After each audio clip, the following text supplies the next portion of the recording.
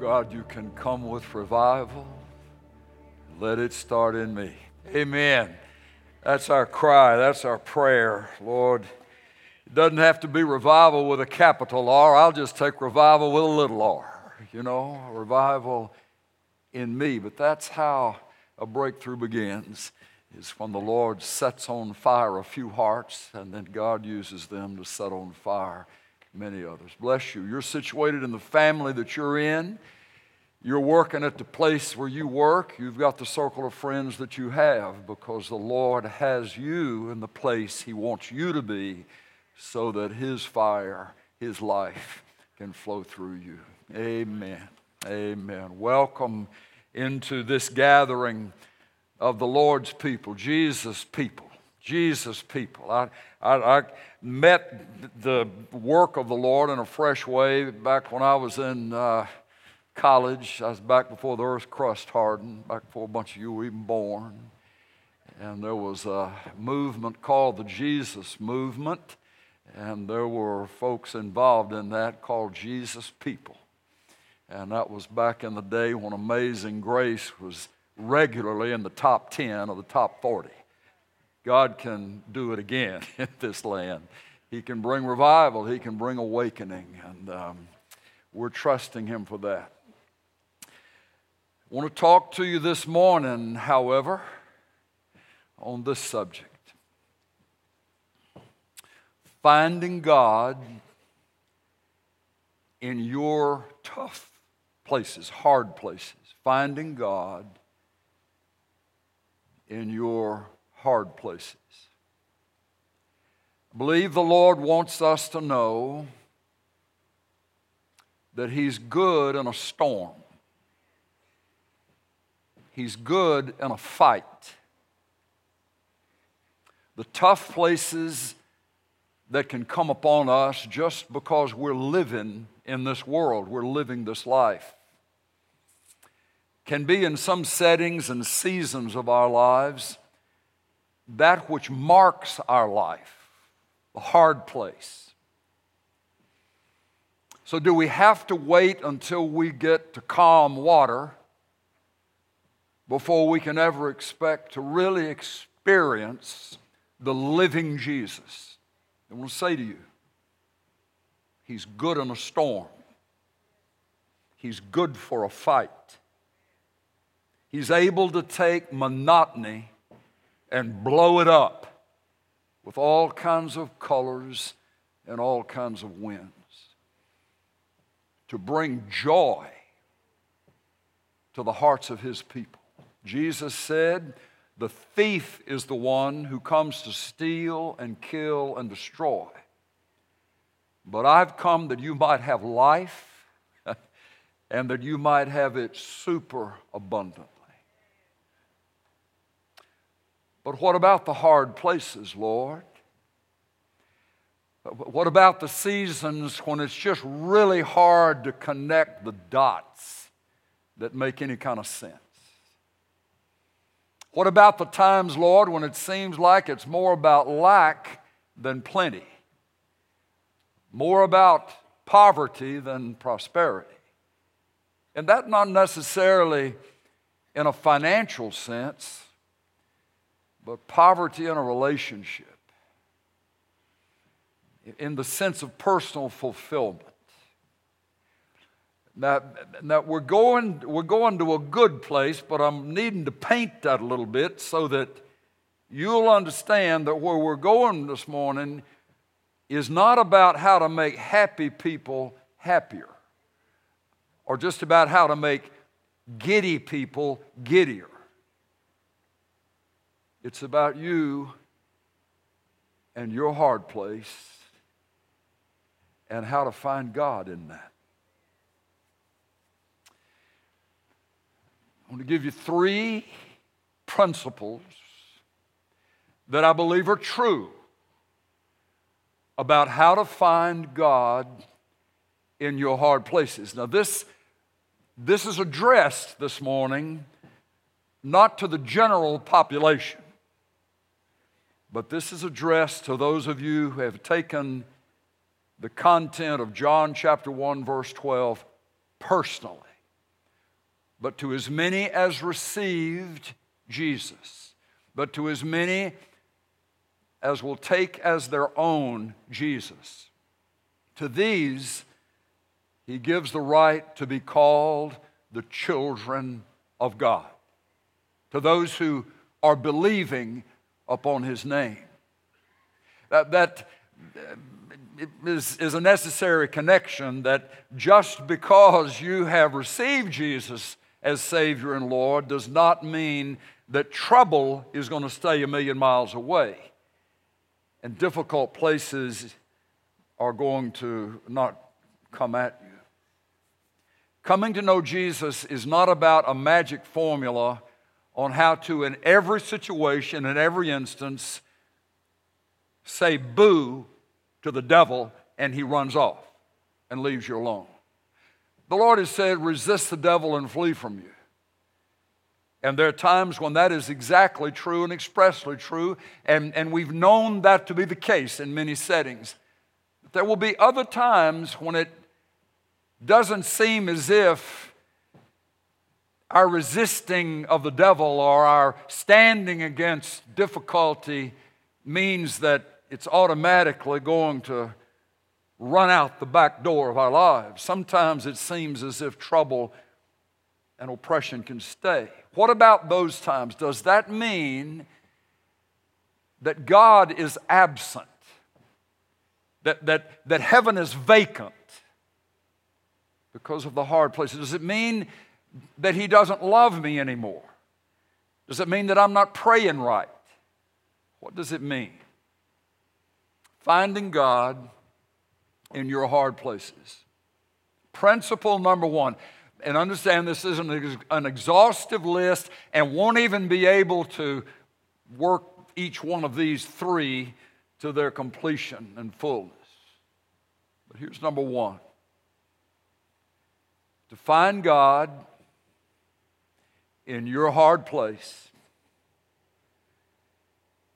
you need to know whose child you are.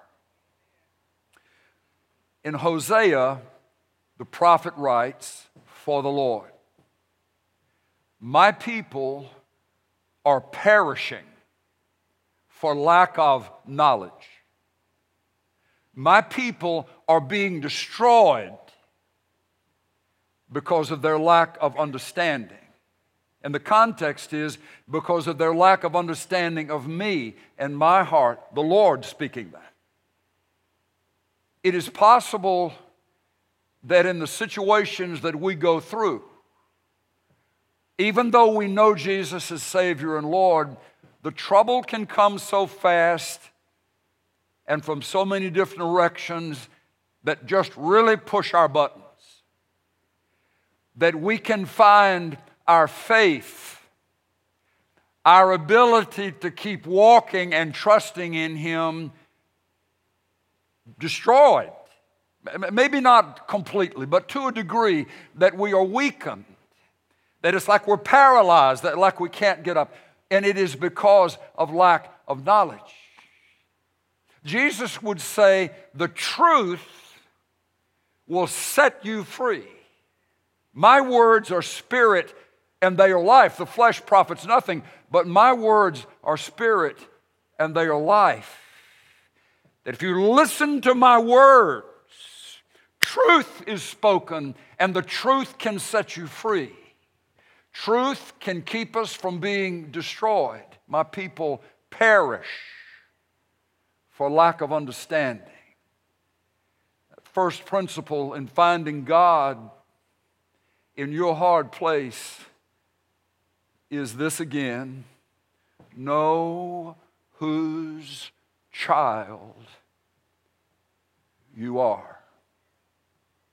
Ephesians chapter 1. I want you to find that if you would. Ephesians chapter 1, one of the greatest books written to believers, to encourage believers, and to give a description of, a statement of who you are to God.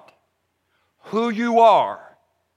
Whether you feel it or not, whether other people say this about you or not, it is the truth of who you are because it is who God says you are. Ephesians 1, verse 3, "Blessed be the God and Father of our Lord Jesus Christ," Paul writes, "who has blessed us with every spiritual blessing in the heavenly places in Christ." And then look at verse 4. "Just as He chose us in Him before the foundation of the world, that we should be holy and blameless before Him."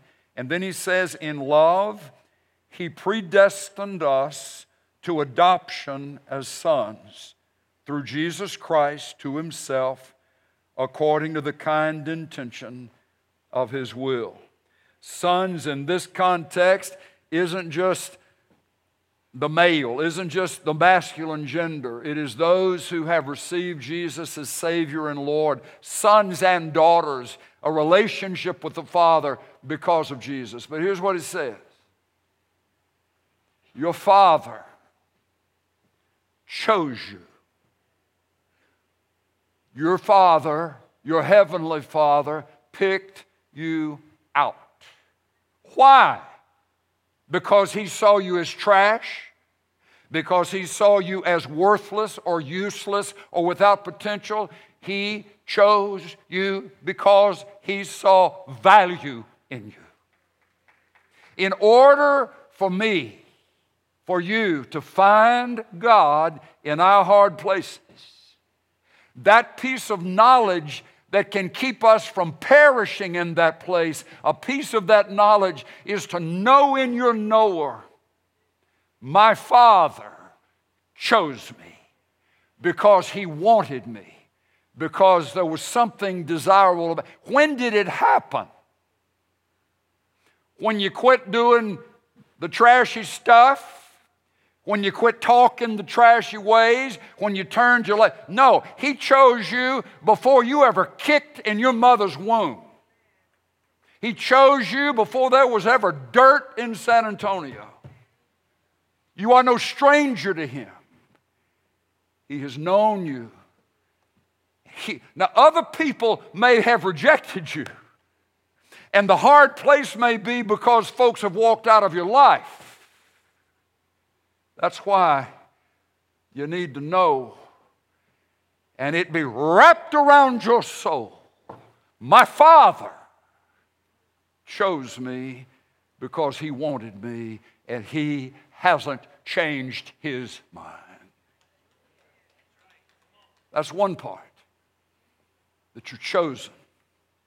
But then it says we're predestined to the adoption of sons. Adoption. Let me give you a definition of that biblical word. It has a couple of parts.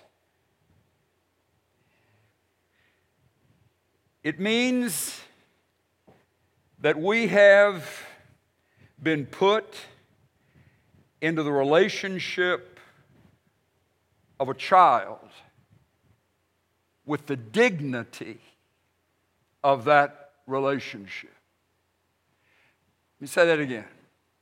To be adopted in this sense that your Bible is speaking of, it means that you, or me, as someone who does not have a position in a family, does not have the last name of the family,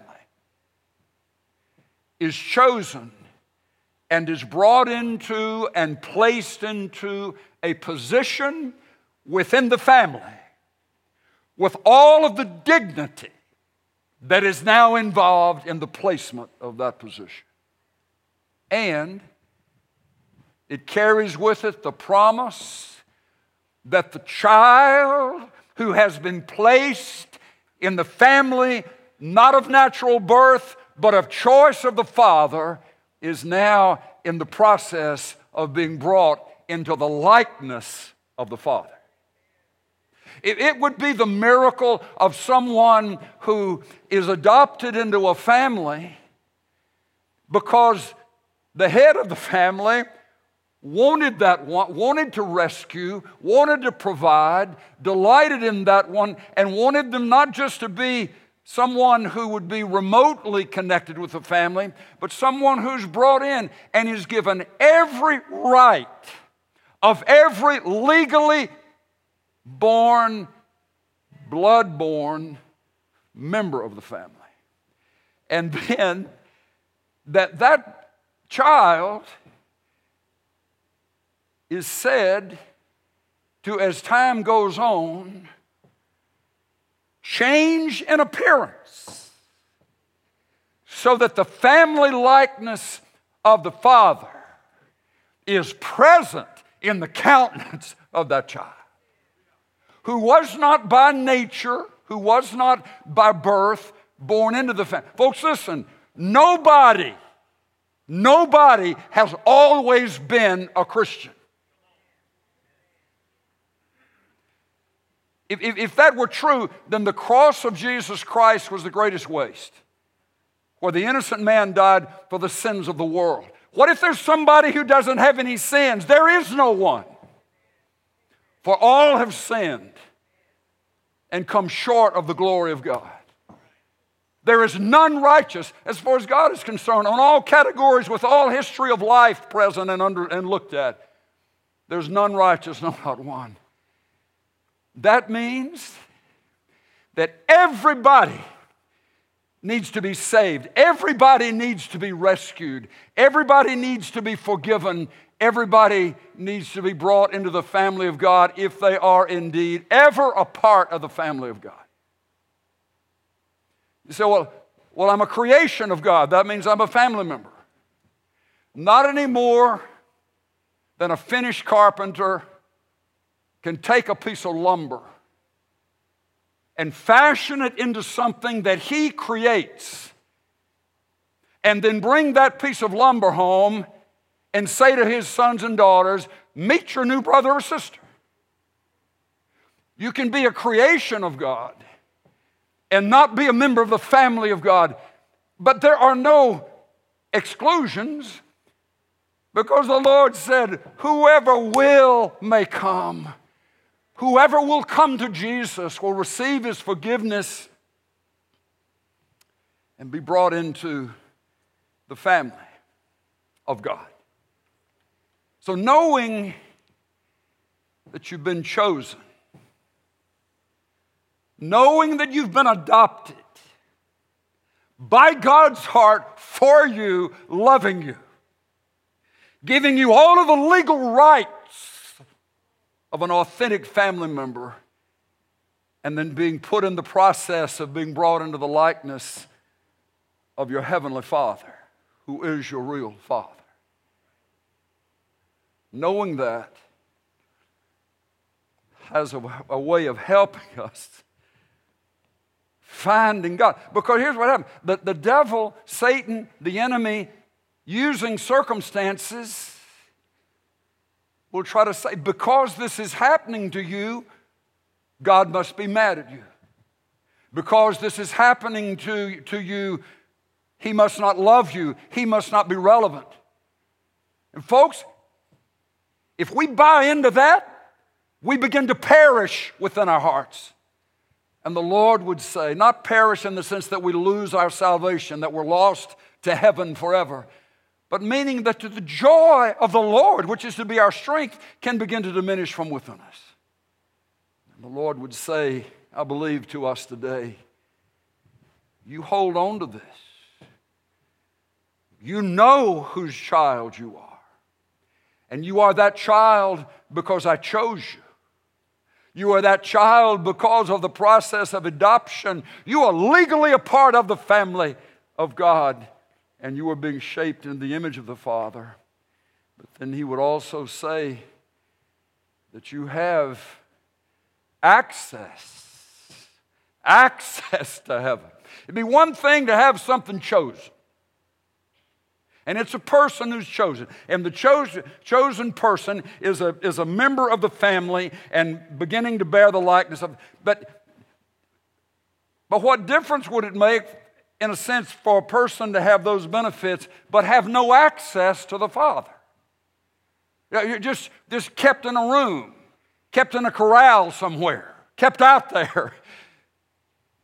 Hebrews will say to us, Hebrews chapter 4 and verse 16, let us therefore now draw near to the throne of grace, where we will find mercy and grace to help in time of need.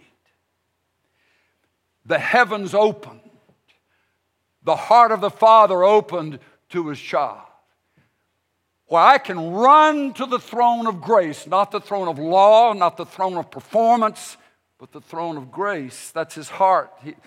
He's the embodiment of grace, where we as His children will find mercy and grace to help us in a time of need.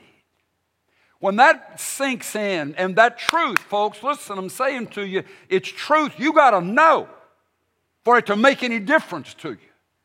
If you don't know it, it's as if it has no ability to impact you. But when you read this verse and you've received Jesus as Savior and Lord, and then you hear this, you read this again, that He chose me. He's adopted me. He's given me free access to His heart, to cry out to Him, to speak to Him, to ask from Him. It'll help you. And it's also, and this is stunning to me, it's not only that we're chosen, that we're adopted, that we've been given access to His presence and to His heart, but He has also desired that we would know the confidence, an inner confidence, the inner confidence of a child in a parent whom the child loves them and that they matter to. In both Romans chapter 8 and in Galatians chapter 4, similar words of these are found. This is, I'm reading from Romans chapter 8, verse 15. For you have not received, Paul writes, you have not received the spirit of slavery, leading to fear again, but you have received a spirit of adoption as sons, by which we cry out, Abba, Father. Galatians chapter 4. Because you are sons, verse 6, because you are sons, God has sent forth the Spirit of His Son into our hearts, crying, Abba, Father. Therefore you are no longer a slave, but a son, and if a son, then an heir through God. He has sent forth the Spirit of His Son into our hearts, crying, Abba, Father.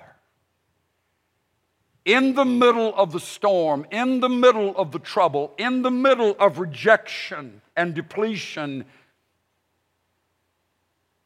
within your heart, there can still be, and the Lord desires for us to grow familiar with and accustomed to and to expect the sound of the Spirit of Jesus crying out within us, Abba, Father. Abba, Father. The clearest expression of what in the world that means, Abba, Father. To us years ago, and I've shared this often at Alamo City, years ago in downtown Jerusalem, Passover week, families gathering in a hotel ballroom and dining area to celebrate Passover with the families. We were there. And I just began to notice this little girl, looked like she might have been, 3 or 4 years old, just a little princess, beautiful, curled hair, little shoes, little dress, all fixed up. But it was as if there was this lost look on her little face.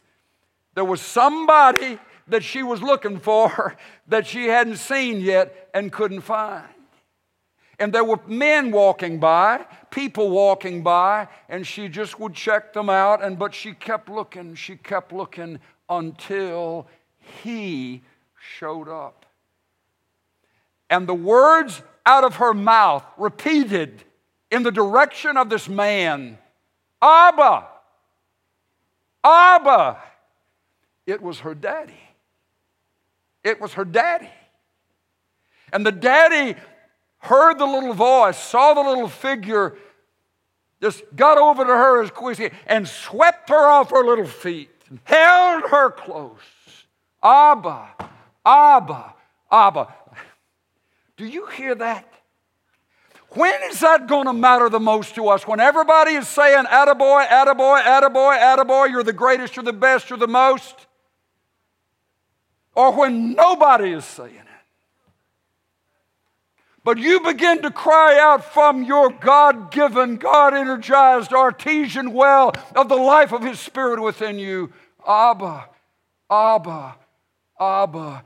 And He will, by His Spirit, make His presence somehow, some way known to you. But folks, if we don't ever cry out, if we think because we're in hot water, God's turned His back, and this lack of this knowledge of knowing whose child you are perishes from us, and the result can be we perish for lack of knowledge. Don't let that happen in your hard place today. I'm not giving you a formula as how to fix it, how to change it, how to correct all the circumstances. But what I am saying to you is something that will strike at the heart of the discouragement and the rejection and the sense of abandonment and the sense that nobody cares about me. And this is unending, and it'll never pass. If you know in your spirit whose child you are, that He chose you because He wanted you, and He hasn't changed His mind. That He adopted you because He wanted a permanent relationship with you in the family, the ones closest to Him. And that He's given to you the right to continuously, if need be, access the throne of grace where you will find mercy and grace to help in time of need. And then that you will grow to expect, going off in your heart, when the billows begin to roll again, to try to discourage and try to defeat and try to impress you with some supposed truth that is the opposite of God's heart for you. And then you begin to sense this cry rising up from within your heart. Oh, Abba, Abba, Abba. You learn in that place of need to speak His name. And what happens is, in the context of that, so often you are aware He never left. He's ever present. And He's wanting there to be the connection from your heart with His heart of truth. Chosen, adopted, with access, with the cry of a confident child in your heart. Know whose child you are. Second, to find God in your hard place, you need to know why the Father is allowing this. And you need to know why the Father is allowing this. This isn't intended to be an exhaustive answer to that question, but there are some amazing principles, just as clear as inked letters on a page in the Bible, for us to read so that we can gain insight, gain knowledge as to why, Lord, would you allow a wilderness season in my life? As it was with the children of Israel in the wilderness, the ones who survived the wilderness came out from the wilderness. The wilderness was not punishment. The wilderness was preparation. Let me say that again. Somebody missed it. The wilderness is not punishment. The wilderness is not punishment. The wilderness is not punishment. The wilderness is preparation. The wilderness is preparation. The wilderness is preparation. There's an analogy, and find your way to Deuteronomy chapter 8, if you would. Deuteronomy chapter 8. There's an analogy in some of the verses we're going to read here in just a moment of a father training a son or training a child. He was saying that what the Lord was doing with you in the wilderness was similar to what a father would do to discipline or to train a son or a daughter. There's something in the workout world called resistance training. Do I have a witness? Resistance training. That if you had never pushed that bar up, you're not going to gain any strength in pushing that bar up regularly and more of it. In this part of the human wilderness, there can be things that the Lord allows because He knows we're going to need some resistance in order to learn how to press more, press further, press to complete defeat those things that have been pressing against us. The wilderness is not punishment, but it's preparation. Let me read some of these verses with you. This is Deuteronomy chapter 8. This is one of the most classic chapters in all of the Scripture that helps to explain God's heart for His children. If you've been adopted into the family because you've received Jesus as your Savior and Lord, then just know that this is one of the ways in which the Lord will engage Himself, involve Himself with the circumstances of your life. When He wants you to be more than you are now. When He wants to take you further than you've ever been. Then it is consistent with His heart, not just to put you there without any preparation, but to prepare you in advance of that place of influence and perhaps prosperity and more that He has in mind. Moses is speaking these words to the second generation of Israel. The first generation came out, went through the Red Sea. The Lord wanted to take them expeditiously and to possess the land of promise. But you remember that story, Kadesh Barnea. The spies went out, came back. 10 of the spies said, the giants are too big, the city's walls are too thick. We can't do it, we can't do it. Joshua and Caleb were the only 2 out of the 12 that said, well look where He just brought us. We didn't have to swim the Red Sea. He dried it up and we walked out. And then it came back on favor. The same God who got us out of Egypt is the same God who will take us into Canaan. Let's trust Him. But the majority was wrong. They outvoted the minority that was right. And as a result,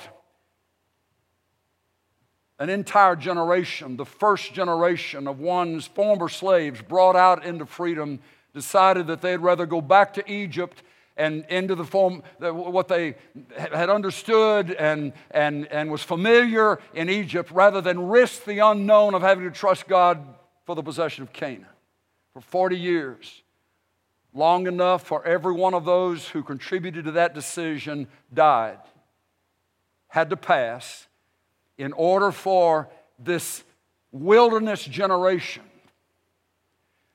to be the ones with the voice and the ones with the vote. They had had enough of the wilderness. If there was a way out of the wilderness and into the land of promise, regardless of what the risks were, they were willing to take it. And it was to those that Moses speaks these words.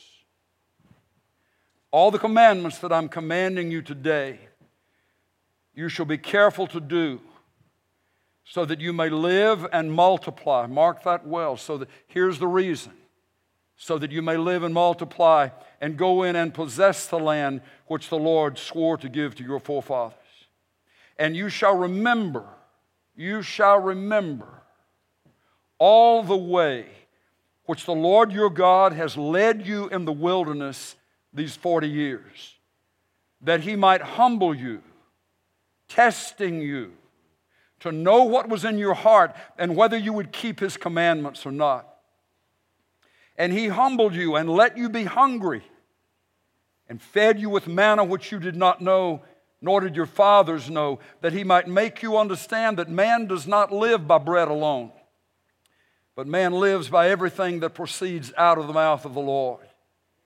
Your clothing did not wear out on you, nor did your foot swell these 40 years. Thus you are to know in your heart that the Lord your God was disciplining you, training you, preparing you, just as a man disciplines his son. Therefore you shall keep the commandments of the Lord your God, to walk in his ways and to fear him. For the Lord your God is bringing you into a good land, a land of brooks of water, of fountains and springs flowing forth in valleys and hills, which must have sounded mighty fine to this group that had only known desert, arid, barren terrain. Skip down to verse 15. He led you through the great and terrible wilderness with its fiery serpents. That'd be their version of copperheads, cottonmouths, rattlesnakes, rattle-headed copper moccasins. I mean, all of them combined. Where there was no water. But he brought water for you out of the rock of flint. In the wilderness he fed you manna, which your fathers did not know, that he might humble you and that he might test you to do good for you in the end. Otherwise you may say in your heart, my power and the strength of my hand made me this wealth.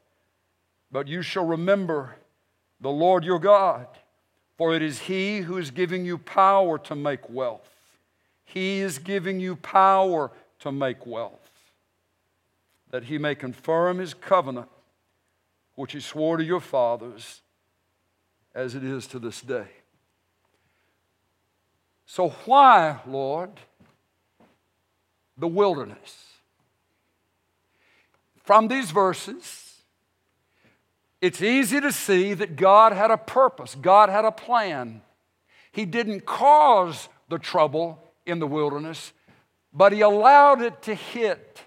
He allowed it to come upon his people because he had something that he wanted to use the trouble and the wilderness to accomplish in their lives. And here they are very quickly. It was first to teach his people to depend on him. The word there is that he might humble you. That I have you in the wilderness to humble you. That means for it to be established in your heart that you can't do it all by yourself.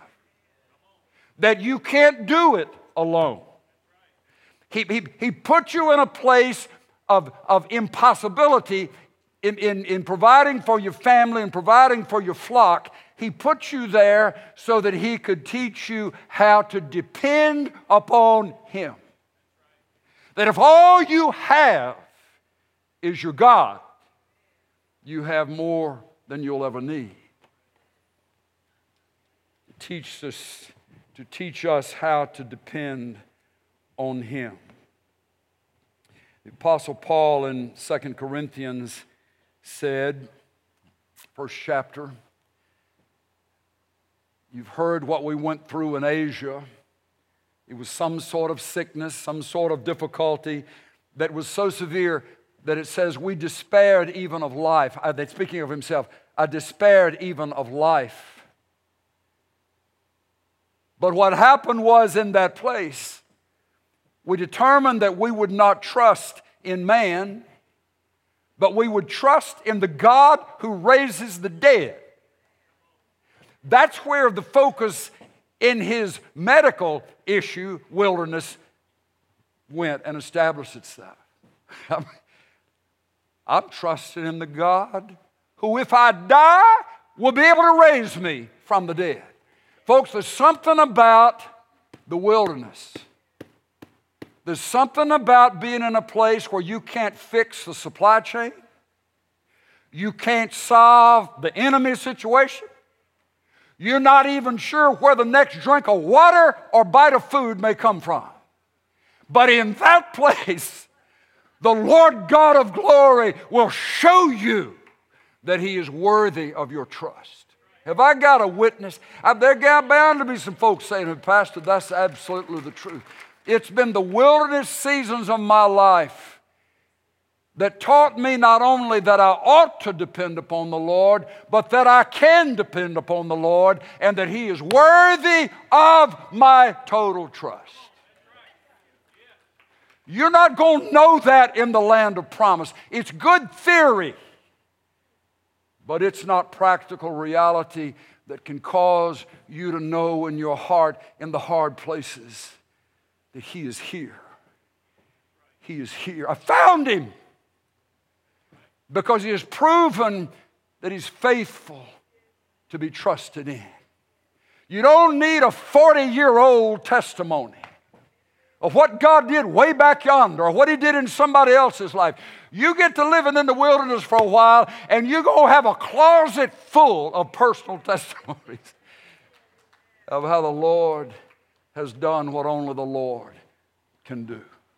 Now, folks, the reason that's so important is that the Lord's plan was not for them to live and die in the wilderness, but for them to pass through the wilderness to be trained and prepared in these areas so that they could be His agents, His army, to implement His authority and His will for the land of Canaan. They were fixing to leave the place of poverty and move into the place of unbounded prosperity. But the Lord knew He couldn't send them to prosperity without their understanding the necessity of depending upon Him. Otherwise, you see this at that last verse we read, otherwise the Lord would say, you're going to say that on your own you came up with the ability to make this wealth. On your own, it was your smart, it was your goodness, it was your personality that did it. When the Lord was saying, I needed to show you how little you had without me. And how important it was for you to depend upon me and not yourself. Because I'm taking you to a place of plenty, but the only reason it's going to be a place of plenty is because I'm blessing it with my favor.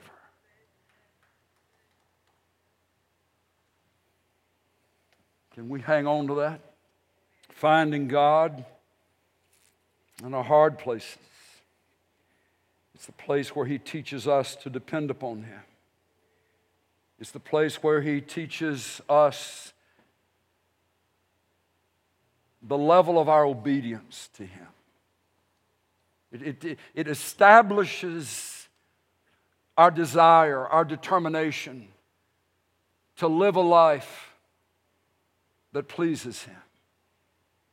To humble you and to see what was in your heart.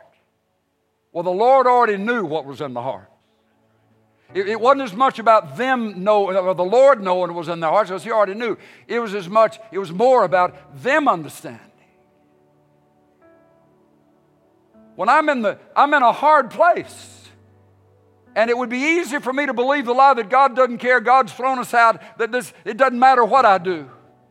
That even in that place that seems to be so remote, so absent of any kind of physical blessing necessarily in prosperity, that even in that place, your heart still wants to do what is pleasing in His sight.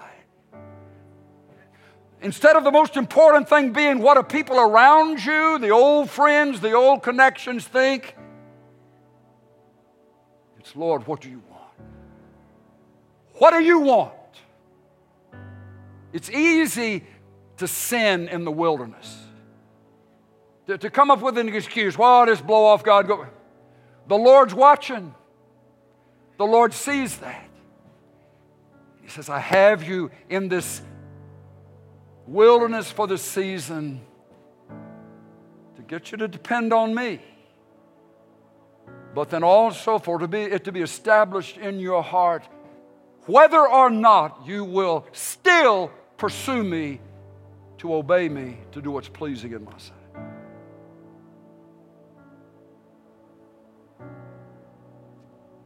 I just feel like some of you could say, there have been times in my life when it just didn't seem like it mattered what I did. Whether I was continuing to walk with the Lord and it was pleasing in His sight, I don't know that it really mattered. It mattered. It mattered. When you made a choice to say no when everybody else was saying yes, and you knew that your no pleased the Lord. He saw it. He heard it. He knew it. And a part of the reason that we're in these places like this is that it's not for God to squeeze us so He can see what comes out. It's so that when we get squeezed, we know what comes out. Job would say, though He slay me, yet will I praise Him. Folks, your wilderness experience is not for the purpose of personal destruction and disappointment. But it is for the purpose of establishing in your heart that you will trust God no matter. And you will obey Him to the best of your ability, even if everybody you know is going the other way. The wilderness to humble you and to know what's in your heart, whether you will keep my commandments or not. Because of where they were going. Because He was going to invest in them His authority to rout other nations and cleanse other cities and to give them a land that was pagan to the core. He needed a people He could trust. He needed a people that He could give a command to, and they wouldn't have a subcommittee meeting or trying to figure out how to do it better. They would just go for it. I'm talking to some folks that are stepping into that place of a champion in the eyes of God. Not because millions of people acknowledge you as such, but because heaven looks down and has seen your choices. In the dark place, in the quiet place, in the place of helplessness and human despair, down in your heart there is that place. Lord, I'm depending on you. I'm trusting you. And Lord, with my last breath, I want to do what's right in your sight. So, while your Father's allowing it, He's training you as a father trains his son. And He's preparing you for much. Preparing you for much. Number 3, do this quickly. Finding God in your hard places. First, you need to know whose child you are. Secondly, it helps to know why your Father is allowing this. Then number 3, you need to know where to look. Finding God in your hard places. You need to know where to look. I want you to notice what Moses reported to them. He says in 8:3, Deuteronomy 8:3, humbled you, let you be hungry, fed you with manna. Fed you with manna, which you didn't know, nor did your father. In fact, the name manna means, what is it? That's the literal translation of what is it. Manna, what is that? That was the word, manna. Your clothing, verse 4, your clothing did not wear out on you, nor did your foot swell these 40 years. So, where are you, God? Where are you in this? Moses went back through, reminding the people of how every day of their lives in the wilderness, God had fed them. Manna would be like dew. It would congeal, collect on plants and leaves and rocks. And the women would go out and gather enough just for that day. When they would come to the weekend, they would gather enough to get them for 2 days, get them through the Sabbath. He fed them. They would have starved to death if the Lord hadn't fed them. He said, your clothes, ladies, you have a hard time with this. Your clothes didn't wear out for 40 years. You had one change of clothes, maybe one or two, don't know. But they didn't wear out. Your foot didn't swell.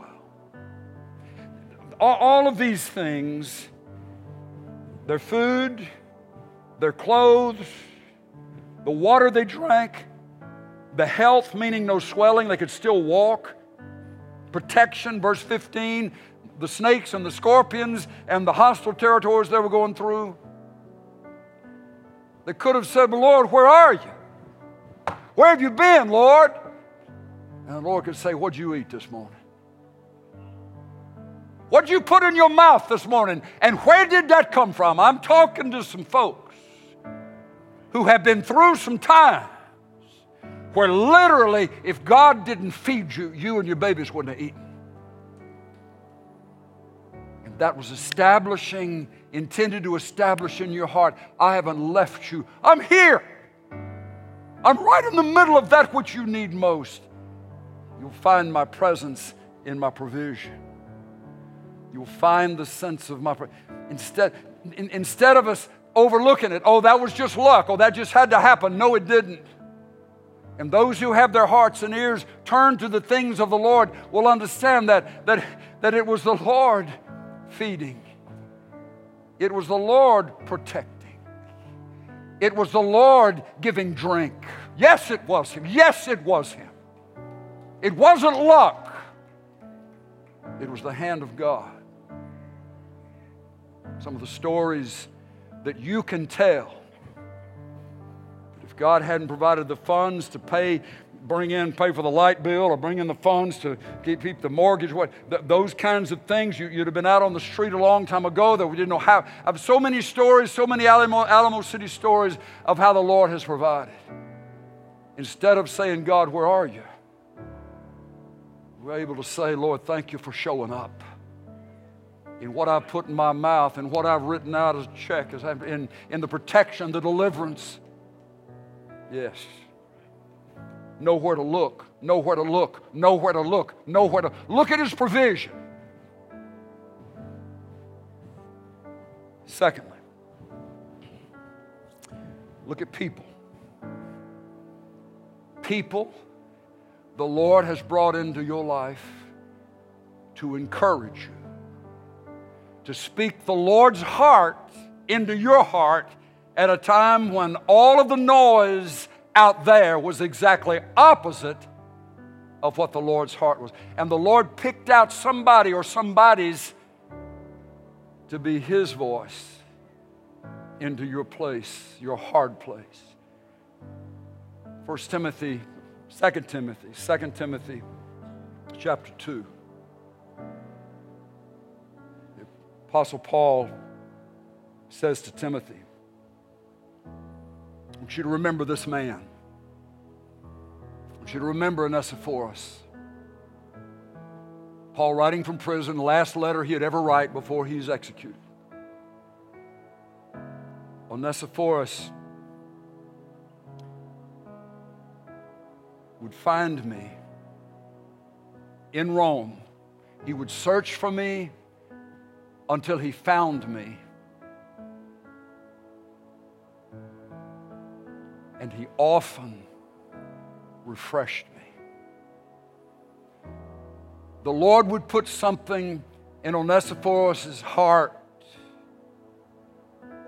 to say to Paul. Onesiphorus became, in a sense, the mouth of God to speak hope into Paul's life. He said he often refreshed me, and he was not ashamed of my chains. He wasn't ashamed of my wilderness, and he came to me. Shirley and I recently have spent some time just going over some of the names of people over the years.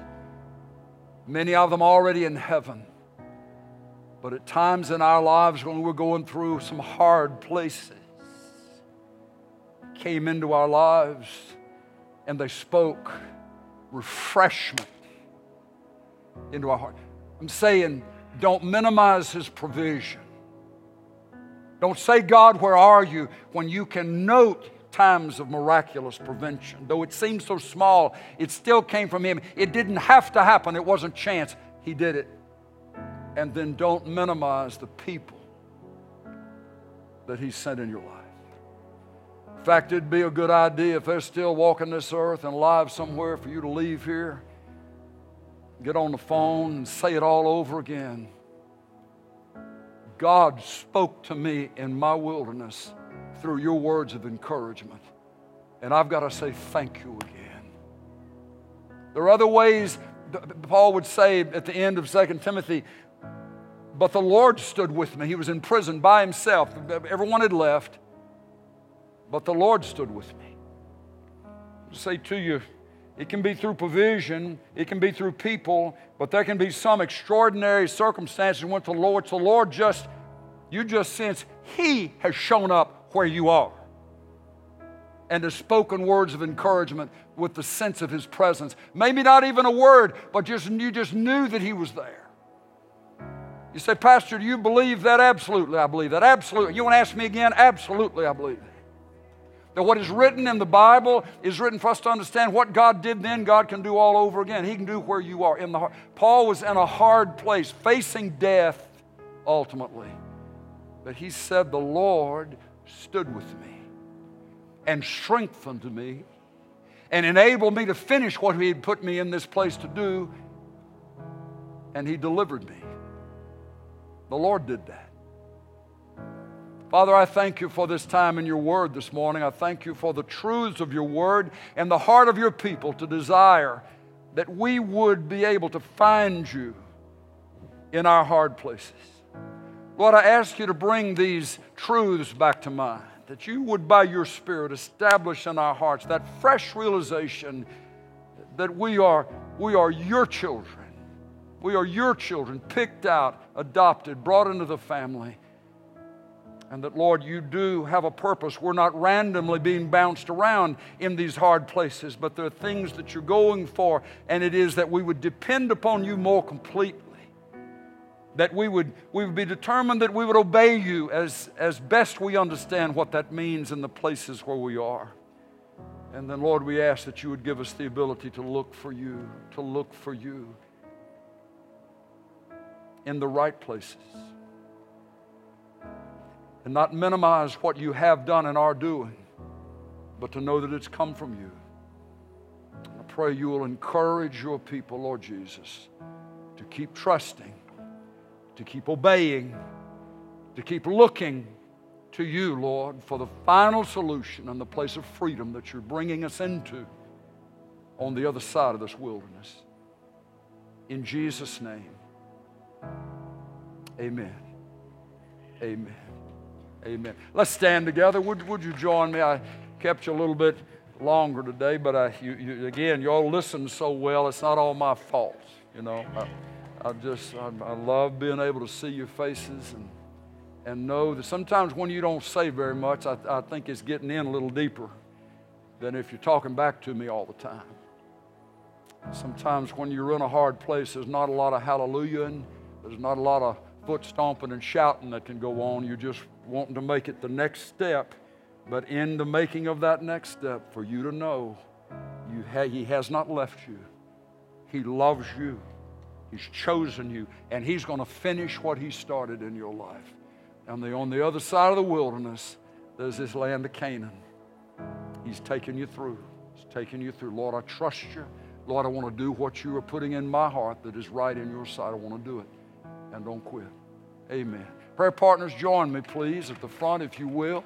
And so we can pray with you, any of you, if you have a sense of something working hard, I'd like for us to pray with you about.